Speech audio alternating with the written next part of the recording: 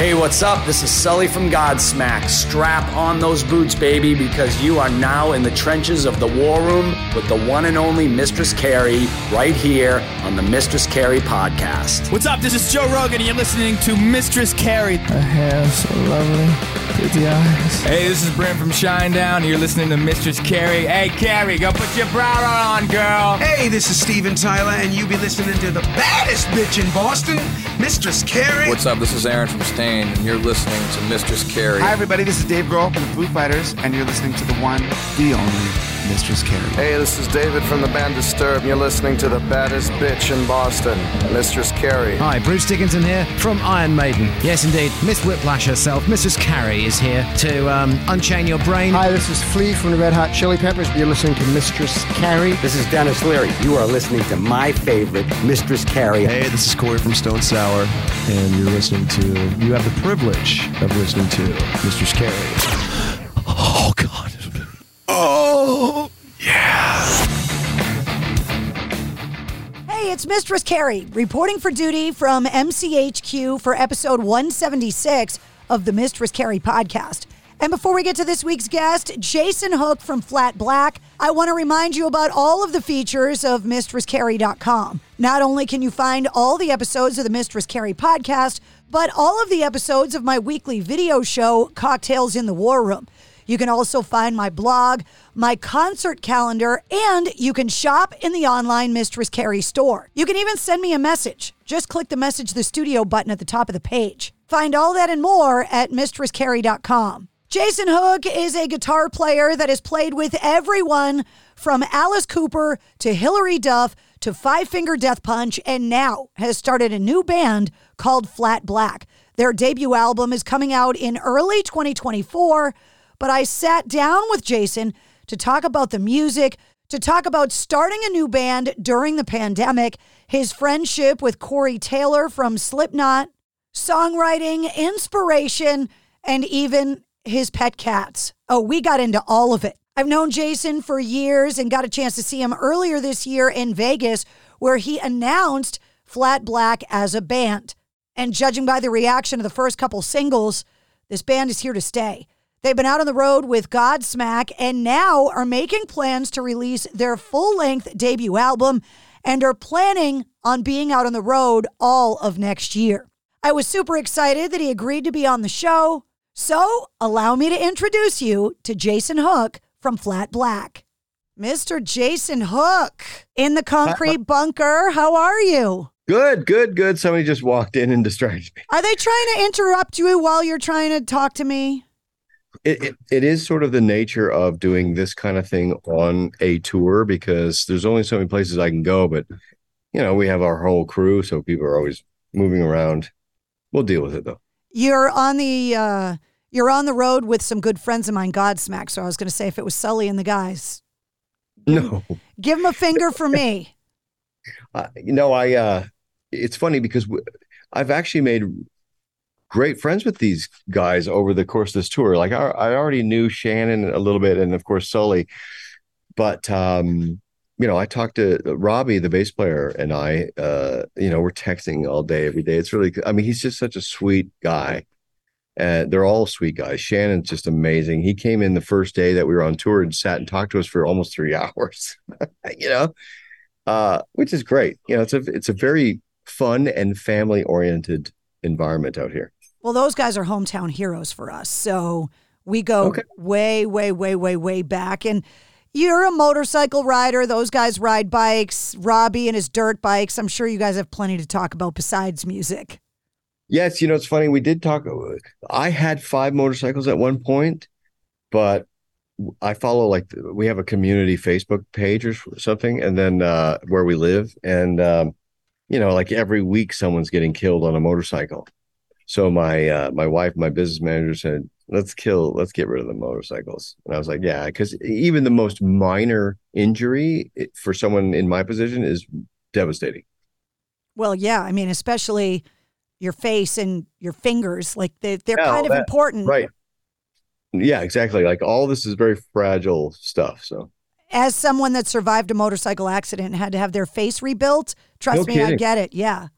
Wow, really? Eh? Yeah, I had a helmet on, but it was open face. And so I had to have all this part of my face rebuilt. And that was one of the things. I'm not a singer, but I used my voice for work. And I was like, is this going to affect my voice? It's freaky. And what year was that? The accident was September of 2015. Okay, 2015. That's quite a long time ago. Yeah, so I'm good. Everything's fine now, but I go back and look at those pictures, and I wear a full face helmet all the time now. No kidding. Oh, yeah. I used to too on my Harley, and all my other guys would have the novelty helmets that are like, paper thin, and just because it's cool, I'm like, it can go bad so quickly. I'd rather protect myself, Yeah. Well, it's one of those things where you have to sacrifice something to do what you do. Right. That's what I was reminded. Yeah, and I'm a skydiver too, and I've been trying to get my friends that are musicians to go jumping with me, and they're like, do you know what my record company and band manager would say if they found out I was jumping out of an airplane with you? No freaking way. Yeah, we were skiing a few winters in Vegas. Actually, you can ski in Vegas. You go far enough up the mountain. But again, too, I mean, you can really hurt yourself skiing. So I kind of gave that up too. So now it's just Pro Tools and podcasts. Growing up in New England, I'm very spoiled, as the Godsmack guys are, about the changing of the seasons and all of that stuff. And having recently been in Vegas again, because there's a lot of rock convention stuff that happens there, which is where I saw you last earlier this year, I am always amazed by the heat that you are able to sustain at certain times of the year and the ability to exist and be functional in such close proximity to all of the craziness that Vegas has to offer.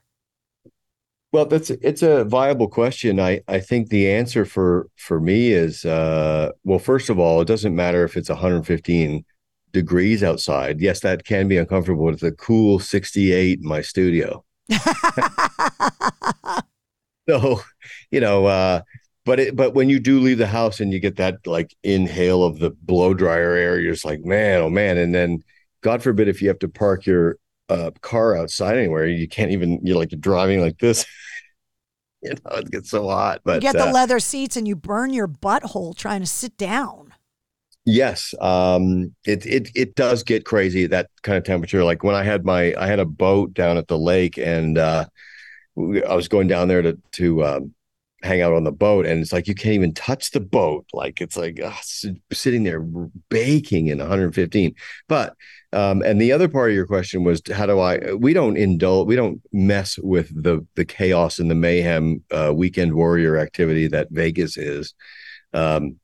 I'm tucked away up on the far corner of the city, out of the way of that. I was just in Vegas recently, and I went and saw Corey Taylor, and he was like, oh, it's so nice to be home. And as soon as the show was over, he's like, I got to go home. I just want to be in the quiet. Is that what you do too? You get off the road, you get home, you just lock yourself in the house?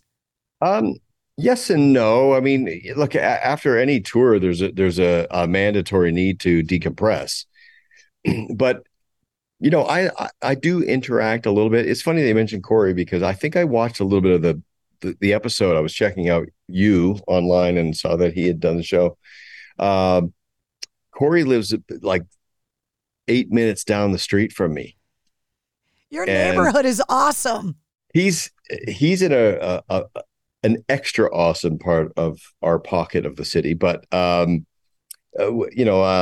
met Corey. Well, I've met Corey over the years, but we sort of developed a friendship in 2020, and only because you brought this up, my wife and Alicia and Corey, we sort of became friends. And Corey actually co-wrote a song on the new Flat Black record, I mean, he's just such an incredible talent. I've never met anyone like this guy, and he was very gracious. After I left my previous situation, there was a lot of emotions and doubt and uncertainty and all that stuff. And he was that one guy who said, dude, you're going to be fine, dude. I know what you're capable of, and just keep plugging, man. And so, and then on top of that, he wrote we wrote 5 songs together. And so he really turned into the friend that I needed at that moment, which I am forever grateful for him and Alicia. You know, they're really wonderful people. Dave Grohl told me years ago in an interview that he's the best vocalist he ever worked with in the studio. He is a sick motherfucker. I know. I know. And he did like 1 or 2 takes tops. That's what Dave Grohl said. Roll it, just roll it. You know, he just nails it from top to bottom. But he's that good, you know, right? Like, you know, he's a unicorn, you know, you just don't find guys like that. Of course, deep down inside, I was like, God, I would love to do a project with Corey or make a new band. But what's he up to? Like 8 bands now? How many Something bands like is he? That. Yeah. And books and tours. Yeah. And he just bought the comic and he's got movies. Like, well, he doesn't need me, but I had fantasized about, you know, us doing something together. And but I can't complain. He's on the record. He was gracious enough to write with me and then donate his vocal for the 1 track that we used on the record. So I'm forever grateful and happy. It would be a lot easier if he were a dick, but he's all of those things and he's awesome.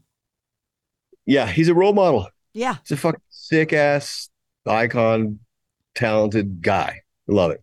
You and I have ridden this kind of crazy roller coaster together without really even knowing about it over the last 3.5 years. And I bring it up because Corey gave me the same advice that he gave you, is that right around the time you left your last band, WAAF, the station that was a big part of your former band coming up, got sold. Okay. And one of the first calls I made when I relaunched my career and launched the podcast and the new radio shows and all of that was to Corey. Okay. And he was that guy that said the exact same thing. You're going to be fine. It's going to work out. Things are going to be good. And 3.5 years later, both of us getting the same advice from the same guy. Now I'm sitting here, your new band, new album on the way, my new shows and everything. It's kind of crazy that we got the same advice from the same guy and here we are together. Well, maybe that's why the guy inspires me. And I think the people that I gravitate towards and that I try to emulate are mentally healthy and spiritually healthy and are at peace with themselves. But after you've had the kind of success that he's had and somewhat that I've had, the only thing left after you've experienced all that stuff is, how do I help other people? How do I inspire somebody to take the step, to take a risk, to invest in something with uncertainty? It can work.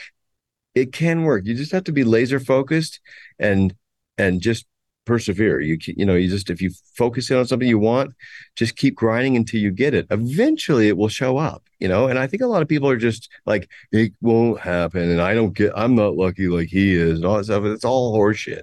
Right. So at my age, what I'm into is I want to inspire people. I want to tell them like I was you, we all started at zero. We all start at zero, but some break through. And why? Why do we break through? And so at my age, I'm just trying to make sure that if somebody needs a lift, I'll be there for them, help them. It's kind of crazy that you and I had kind of the same pandemic, because I talked to a lot of bands that they either use the time to get back in touch with their families and become better dads. I interviewed Corey in the height of the pandemic. He was putting patio furniture together as a newlywed. Like, everybody had their own experience. Yeah. But then there were the bands that worked on music, and you and I were completely reinventing our careers in our basements and bunkers during the height of the pandemic. I coming out of it with my show and stuff, and you have got this whole new band. You've completely reinvented your career. Yes, I have. Well, again, for whatever reason, I am the luckiest guy in the whole world. For whatever reason, I always land on my feet. And a lot of it has to just it's guitar playing, music, and all that stuff. I don't give up on myself. So in truth be told, the pandemic afforded you and myself a time to, like, we were forced to go, okay, well, nothing's happening anywhere. So there is not that additional pressure of watching the entire world moving forward and being active and all that stuff. And because that also can be daunting, it's a little bit intimidating, when you see everyone else that's still moving and active, but the whole world shut down. So, people like yourself and myself was like, okay, well, nobody's expecting anything from us. So let's think about what do I want to build? And I've got tons of time to do it. We couldn't even go to the gym, like everything was closed. So, it kind of worked out well, I think, for me, just having the whole world pause for a second, because I needed it. Yeah, me too. Just trying to figure out like what am I going to do next? Because for me, I had to really decide, like, is this the time and I'm going to change my career? Right. I think when you have a skill and the diverse career that you have had, being a guitar player and having played for so many different artists, I think it would have been a little more obvious for you that you weren't going to end up an Amazon driver during the pandemic. That you were like, I'm going to play this guitar. I just don't know where and how yet, but this is what's going to happen. Well, it's the same job. It's the same duty that I've always had. Like, even in the previous band, I really, really cared about those records. And so I wasn't just thinking about those records when it was time to make the record. I was thinking about them all year long, and logging ideas, trying to write this, trying to like prepare for the records. So when we talk about Flat Black, it was just a natural progression. It almost just felt like, okay, it's time to make the next record for maybe like the previous band. I'm in a routine, Is it okay that we say Five Finger Death Punch, just so that people listening, when we're talking about the previous band, I don't. There's no animosity there. There's nothing there. I just, it's like everything. Over time, relationships and policies change, with extreme success, popularity, finances comes, it affects egos and personalities and roles and all that stuff. I ask bands all the time, is it more difficult to be in a band or to be in a marriage? I've never had anybody say marriage. No, because with a marriage, if there's a problem, you only have to work it out between the other party. In a band, you could be solid with this guy, but it's still a mess with him. It's okay with him. It's a mess with this guy. So of course, it's way harder. It's like having 4 wives. But in this case, in Flat Black's case, very deliberately, I wanted to make it a 4-piece, I grew up, my favorite bands were always 4-piece bands. I loved Pantera. I loved Van Halen, Queen, Led Zeppelin, like Kiss, Beatles. It just never made sense, to be the type of guitar player that I want to be. There's no room. There's no room for I love that you're cracking yourself up. No, but I don't desire to hear another guitar player. Right. You want to be the guy.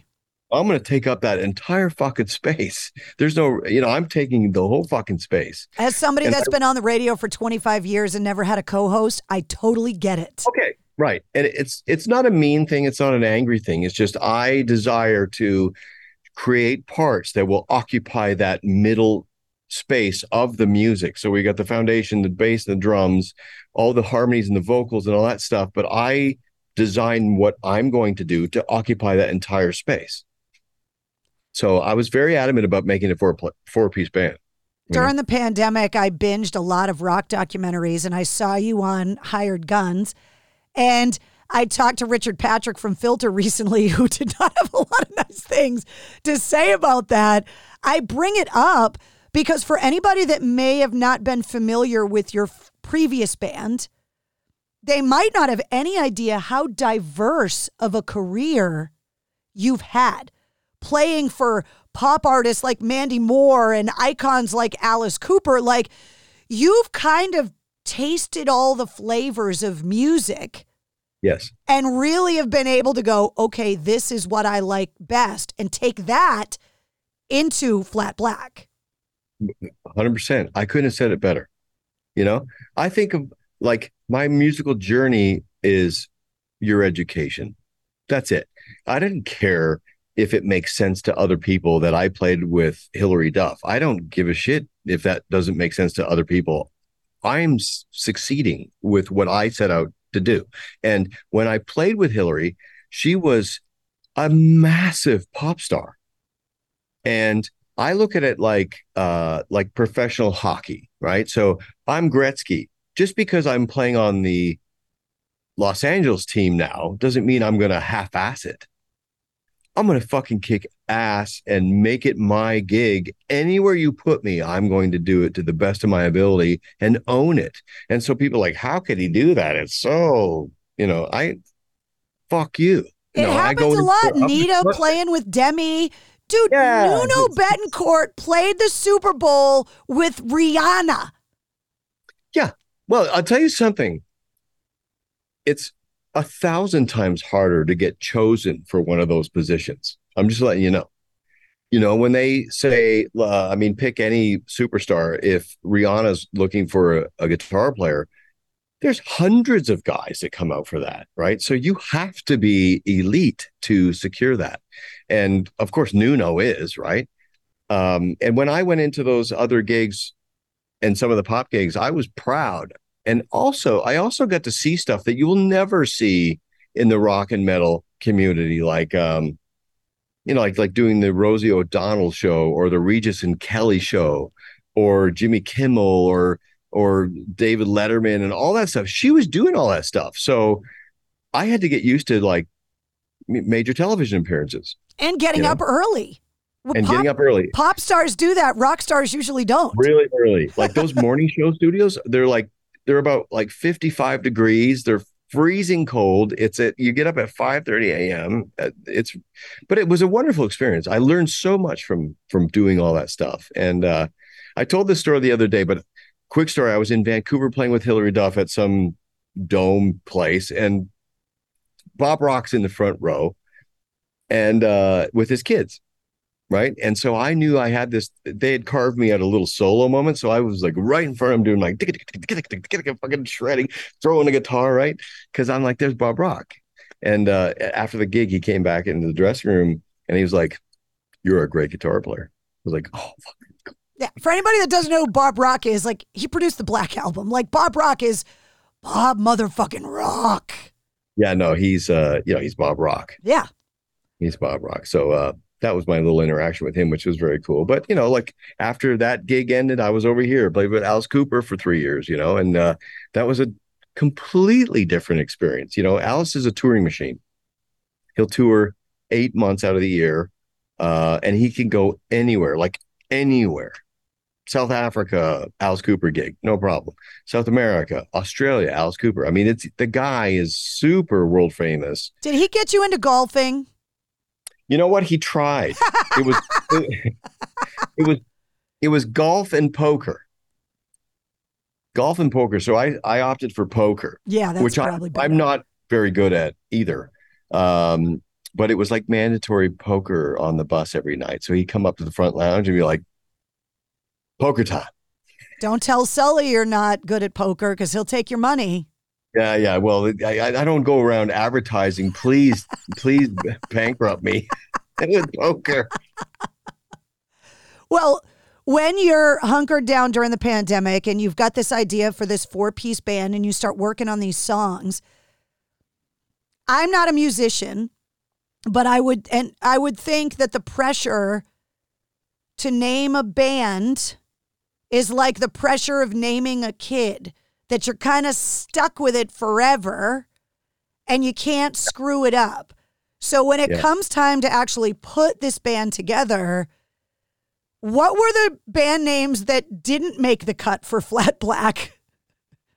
Well, first of all, I had a note on my iPhone that must have had a 1,000 possibilities. And one of the names that I came up with in the very beginning was Hack the Gnar. And there was a famous skateboarder guy named David Hackman, and his nickname was Hackman the Gnar. And so I shortened it and like Hack the Gnar. And the whole concept behind it was that you take gnarly and then you hack it like a life hack. So it's like super gnarly. And I got a universal like thumbs down from everybody. You're like, yeah, that's horrible. So that didn't make it. Then there was like Day One was floating around for a little bit. Day One. But you know, honest to God, Flat Black. I was driving by the McCarran Airport in Las Vegas, and somebody had a private jet right next to where I was driving. There was like a fence, and then there was a big private jet and a limo, and it was all wrapped in Flat Black, and it just looks so sick. And I'm like, that's just sick. There's something about Flat Black, like when you're like ultra badass. It's not even shiny. Yeah, it's matte black. You know, you see people doing their Rolls Royces and they like murder it out and all that stuff. And I started thinking, that's interesting because black sort of is the color of the community, metal, all things nasty, heavy, masculine, and all that stuff, right? People, men, black, right? And girls too. Well, I'm just saying, this was in my mind, right? Well, especially you. I can see your decor. But I am what I am, Jason. Well, then I just thought, but it was really just driving by and seeing that jet and the whole thing. It was Flat Black. I thought somebody took the effort, because I don't think you can order private jets in Flat Black. Somebody made the effort to deck it all out like that. I thought that's pretty sick. Whose plane was it? Did you ever find out? Oh, I had no idea. No, I was just driving by, and then I started running it by everyone. Like, that's pretty cool, actually. Flat Black. And then I started thinking, easy to pronounce, easy to spell, easy to remember. There's a story behind it as far as being metal in the community of, that whole thing. So I thought, okay, well, that's at the top of the list. And then it comes down to like, we need a name like by Fridays. You know, you've taken up all the time you were given. And you took a whole pandemic and you still didn't name the thing. Yeah, well, it's, I do sort of have a little bit of a commitment problem as far as like, what if there's one better? What if this one's better? Like, I don't know, but it worked out. Everything works out the way it's supposed to work out. Thanks, Corey Taylor. Right. Trust the process, like, and so we just said, okay, it's Flat Black, fuck it, and now I'm glad we picked that name because nobody's like, God, why that? No, it's a cool name. Flat Black. Earlier this year, I was at a rock radio convention in your hometown in Vegas, and you were actually there and came and played some songs for us and kind of talked about the band and what we could expect later this year. Has the reaction from the metal community been what you had hoped now that people have heard some of the music? Across the board, I'm shocked.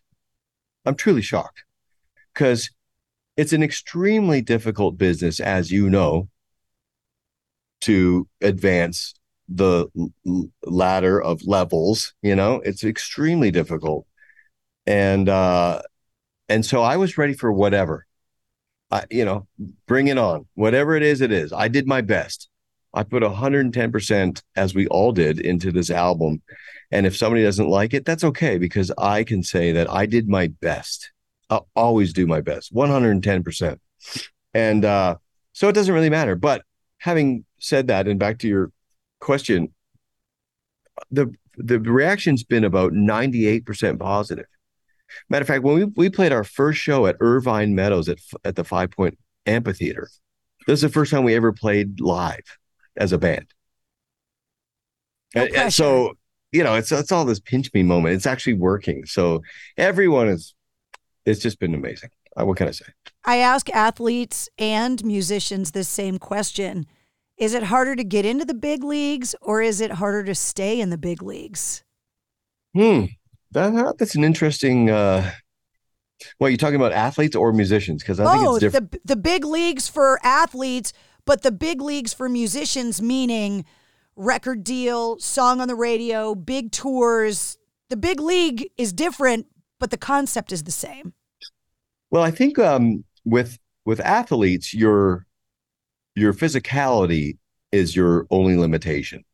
So injuries and just athletes just have a very short lifespan as far as, as soon as you're into your 40s, 50s or whatever, you just don't have the physicality to be an NHL star. But with music, I think you have a much longer lifespan. And as long as you continue to create songs that touch the nerve of the public, and you can go all the way to you're dead. As long as something's coming out that gets people excited or makes them receive the emotion, it doesn't matter. It's like, look at Cheap Trick, Oh, love them. Look at like Aerosmith, I mean, speaking of physical limitations, that's the only thing that's keeping him off the road right now is Steven Tyler's fractured larynx, which I didn't even know was a thing. I didn't either, actually. But at Steven's age, those are the kind of things that will come up, like I just think that, like Motley Crue, I think they're in the studio. I think they're going to release some new music. As long as you're putting out stuff that means something to the public, you're still in business. Age with doesn't Bob Rock. Yeah. Well, exactly. I mean, age isn't quite the same as an athlete, Let's talk about the music you're talking about. How does it work for you? You're a guitar player. So do the song ideas start as riffs always? Is it a melody thing? Is it a lyric thing? Where does the idea come from first? It's a great question because the answer is all of the above. Okay, so when I know that we have to, when I know I have to make some music, there is about 4 or 5 different things that I can lean on that I know I can go to. 9 times out of 10, it's a drum beat. So I'll hear, like, I'm hearing songs from I Prevail or Atreyu. We're on tour, and I would say to the drummer, I go, "This is a great live beat. This groove is great. Look at people, So then, when it comes time to writing, I might remember that and type it. I might punch in something similar and just play to it. That's one way, focusing on the rhythm. The rhythm gets you almost all the way there. If you've got an amazing, infectious, groovy beat, whatever it is, like Enter Sandman or Unchained or, like whatever, it makes you go, fuck. Rammstein's really good at that. Like all of their hits have these incredibly infectious grooves, right? So I start there usually. I have the privilege of interviewing a lot of different guitar players about their songwriting process. So somebody like Jerry Cantrell told me that he's just constantly recording stuff on his phone. When he gets an idea, he just kind of records it. Yeah. But then I talked to a guy like Zakk Wylde who kind of almost punches in. And he's like, I'm going to go in that room and I'm going to work on one idea and one song and I'm not going to stop till it's done. Which are 2 completely different ways of thinking. Right. How does it work for you? Well, I like to do a little bit, step away, So when I'm working on, like, for example, working on the Flat Black record, I was trying to get like an idea a day sketched out, right? Because the truth is, it starts with music. So I'm trying to create, okay, this is a really good groove. What could the verse be? I don't want to change it up for the verse. Let's stay in this pocket. This feels good. Just have the singer start. I think a big mistake is that a lot of songwriters, I shouldn't say a lot of songwriters, a lot of maybe rock bands think that every time you switch into a verse or a pre-chorus the music has to change. And I think that's a lot of data for the foreign ear to track all those changes and stuff. I find that a very easy trick is to try to establish a vibe and don't break the vibe. Don't break it. Just stay there. A lot of the biggest songs that we all know and love, if you really pull them apart and examine them, the music is very simple and just stays put. There isn't all these left turns and weird mathematical time signatures and all that stuff. It's my theory. It's always been my theory that human beings are analog. It's very simple. It goes back to primitive times. Human beings like to sing and dance. That's it, right? So you shook me all night long, and my beer, it tastes good, and my friends are here, and that's it. That's it. As soon as you start to fuck with those two elements, you're asking for trouble. Do you remember the first guitar riff that you ever mastered and were like, oh my God, I think I'm good at this thing? Well, yes. As a kid.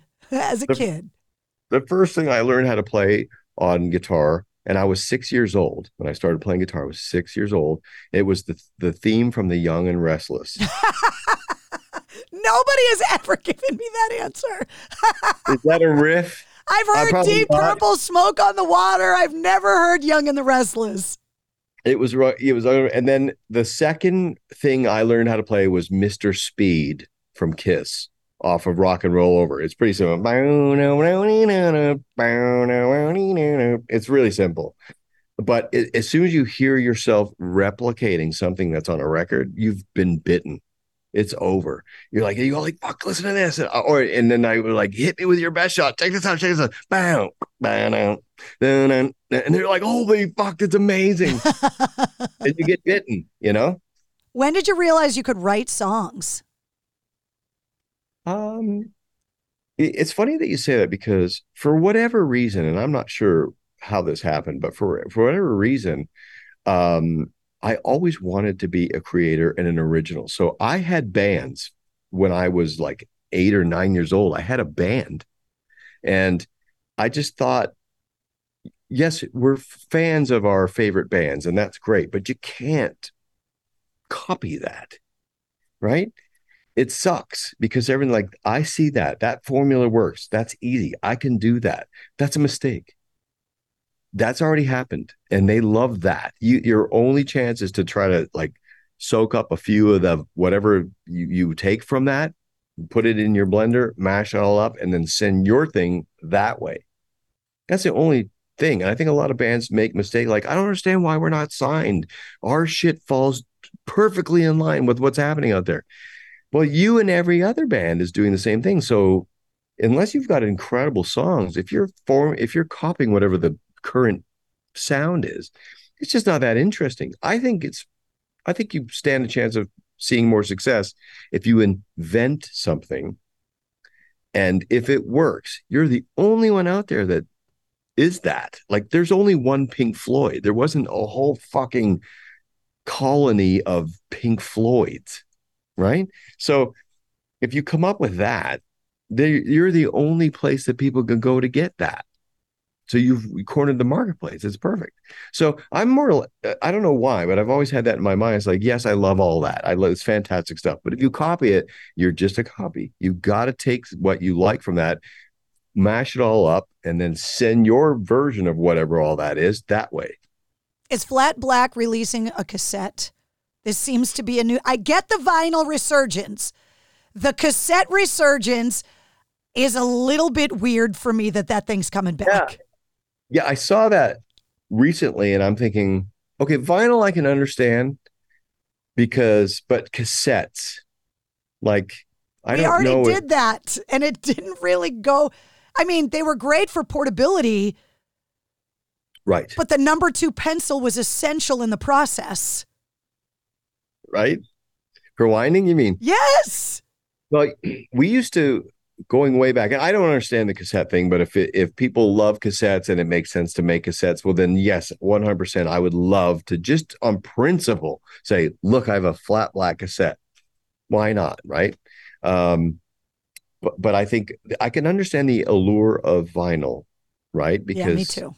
Because people can get a turntable, and it's an experience of like handling it carefully, and it's so big that you get to enjoy full-size artwork, and sounds vinyl, cool, and vinyl sounds a specific way. I thought cassettes sounded like shit. Me too. That's why I don't understand why they're back. Yeah, it doesn't make a lot of sense to me. It's definitely, in my opinion, an inferior um medium. Like I don't get it, but cool. I tell you what was good though, when they came out with like what the 120-minute Maxells or whatever. So you could actually, we used to sit there, me and my buddies on Saturday night, and we would put our vinyl on and we do one song at a time and make these incredible 120-minute compilations of our favorite songs. Now that was special. There was no better way to express your feelings to a girl than a mixtape. Mixtape, yeah. Well, because you know why? Well, okay, so music really, to me, I look at music like movie soundtracks, right? It's supposed to set an emotion. It's supposed to create a vibe. So it's all about the vibe. Like, I like this song. Do I know what they're talking about? Not really, but it's a smooth vibe. It's like who does the Chris Wicked Ways, the fucking Chris Isaak. Chris Isaak, thanks. Okay. So do I know what he's talking about? Not really. Do I give a shit? Not really. The song has a great vibe. To bring back Corey Taylor, you got to hear him do Wicked Game. It's fantastic. Oh, sick. Okay, yeah. He did it acoustic in my studio, and I was like, right. It was almost romantic. Oh, I'll have to go check it out. Is it on Spotify, I'm assuming? I'm sure it's around the, yeah. Did he record it pro, or is it a video of a performance of it? Well, I think he released a version of it, but he's played it live a bunch of times, and it's just a great version. But to go back to what you're saying, like, it's just a good song. It creates a vibe. Yeah. Like, I like this vibe. It puts me in a certain mood, and it doesn't change. That's what I was going back to what I said earlier. Like, some people set this incredible vibe, and then all of a sudden they take off in some weird direction. You're like, why'd you do that? Anyway, I forgot the original question. We were talking about cassettes. What cassette? So I bring it up because what cassette did you burn out more copies of listening to music growing up than any other album? Well, I'll be honest. I stole Synchronicity from the department store. Back in the day, they used to have a big bin and just topped full of like loose floating cassettes, on sale. So me and my buddies used to like go fucking, we're gonna hawk these cassettes. And my dad, God bless him, rest his soul. My dad loved the Police because I was playing stuff for my dad all the time. He's like, this is really upper level, highbrow, intelligent stuff. So it was like Roger Waters, the Police. He used to love all that stuff.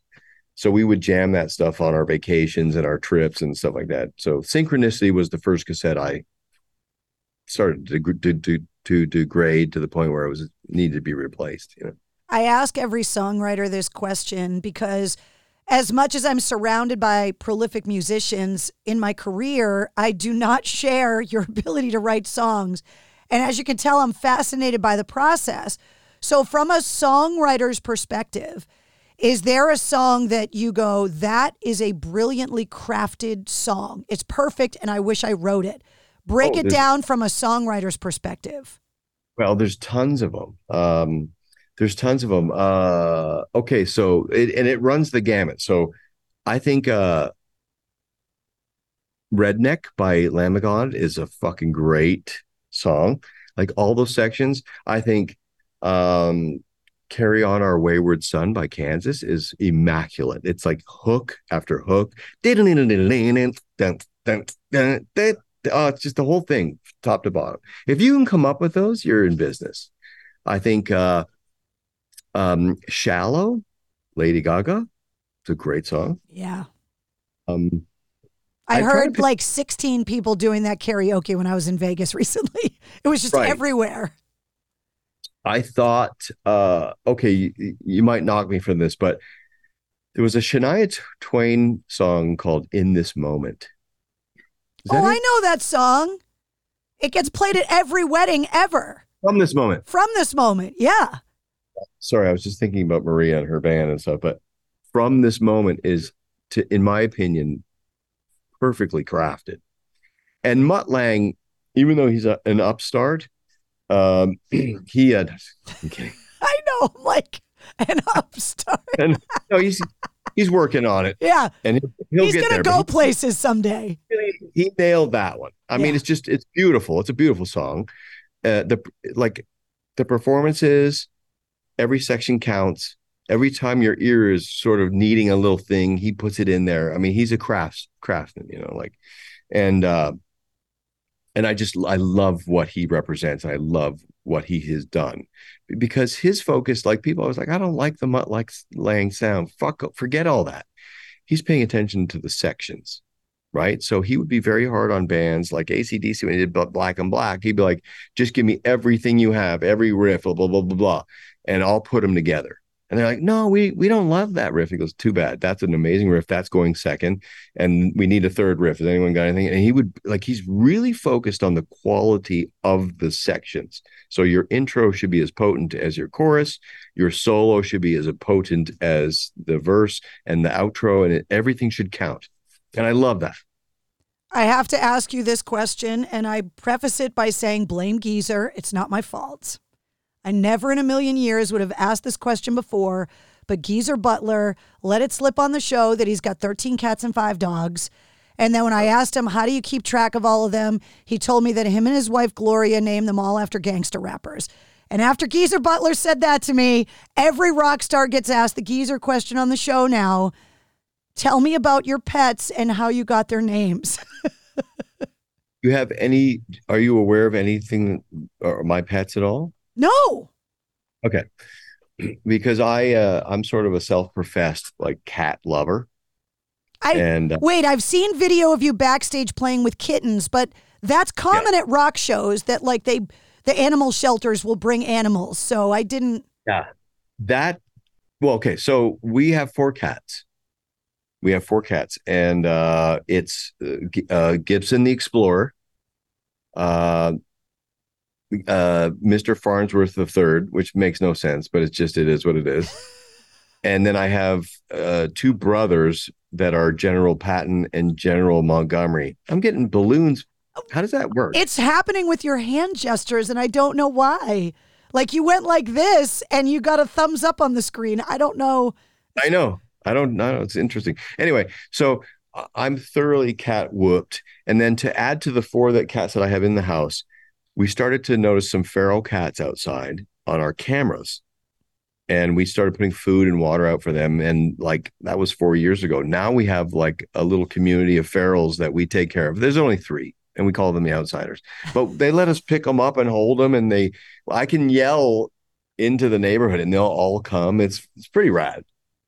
I've never had a boring answer about the Geezer question. I have to ask it. I have to. To go one level further, we created an Instagram profile for our cats. It's called Fur Dynasty. It's Fur_Dynasty. So I have an Instagram for my dog, Wednesday the Goth Pug. They need to follow each other now. Okay, killer. All right, before I let you go, because I know you're busy, run down everything for the rest of the year and early next year with Flat Black. You're out on the road with Godsmack till the end of October. Yeah. Everything is happening at warp speed. We're obviously, this tour came up unexpectedly. So we're on this tour. We shifted all of our focus we were working on album sequence and album artwork and what songs to pick and all that stuff. And all of a sudden this tour dropped in our lap. So we switched everything to tour mode.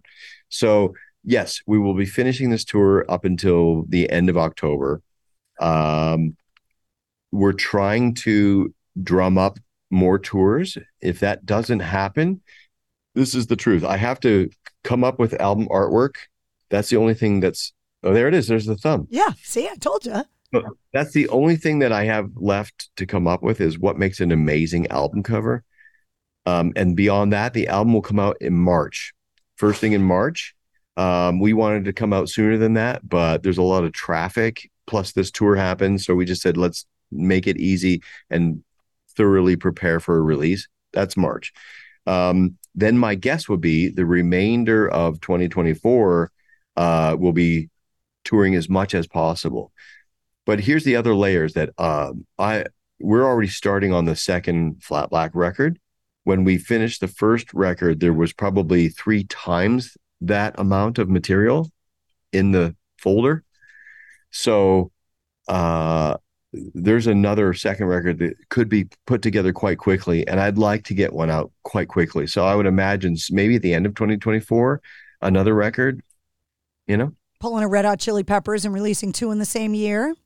Oh, yeah. I'm not afraid of that at all. That's the old Kiss model. Like they were like, you don't like this one? Cool. Here's another one. Like if you look at the back of Kiss records, it would say 1974. And then the next one would be 1974. And then the next one would be 1975. And they were cranking. The Beatles did it. Zeppelin did it. It's unbelievable how many records these bands that are amazing artists were able to churn out at such a high quality. Yes. And I honestly think, based off my experience from the last band, that it is it's better to release more quicker than to stew on something trying to make it absolutely perfect. It's better to, not get too crazy and keep the content coming, especially in today's environment of immediacy, and it's a consumer lifestyle is just about consumption.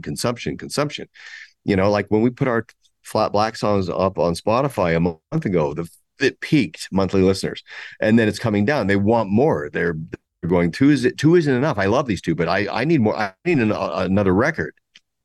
Well, that's what I was going to ask you, because there are some artists that are just completely abandoning the idea of a full album at all, and they're just going to release singles. But it sounds like you still want to be able to release a body of work. Yeah, there's no way you're ever going to see an EP from Flat Black.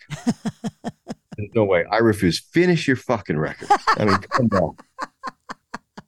There's no way. But like, we could do it. No, we're never doing an EP. We're going to make our fucking record every 18 months, and we're going to work hard. I don't want to test the water. Let's test the waters. No, man, we're a band. We're a real band. Everyone's included, and we're going to make.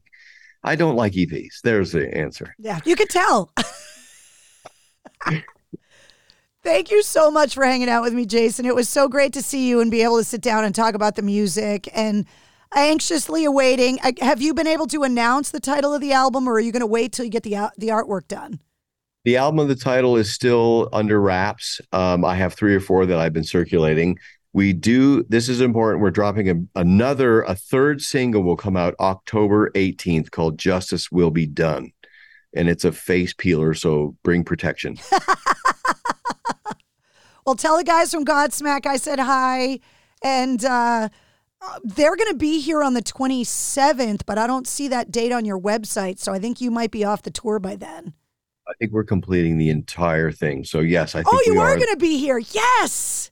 Unless I'm wrong, but I just want to tell you, Kara, I love your show. Thank and you. I do very much appreciate you inviting me on. And if you ever need me for anything, just hit me up. Oh, don't tell me that. I'll put you to work. Well, I'm good with it. I like doing this stuff. As you can tell, I'm a bit of a chatty cat. No, me too. And I love it because, we can talk about the album all day, but it's all of the other stuff that's super interesting too. So. Well, thank you again for having me on. I appreciate it. Yeah, no worries. I'm going to go log on and follow your cats on Instagram. Sick, man. And send me an invite so I can, if you follow my cats, make sure you DM me how to follow your Wednesday. Your dog. Yeah. Okay. When did this happen to us that we're managing social media pages for our animals? You know what? Simple pleasures. Simple pleasures, right? That's right. Well, I'll see you at the end of the month then at the SNHU Arena in Manchester with Godsmack. I look forward to it, Carrie. Thank you very much. You got it. We'll see you later. There he is, Jason Hook from Flat Black. Their new single, Justice Will Be Done, is out today.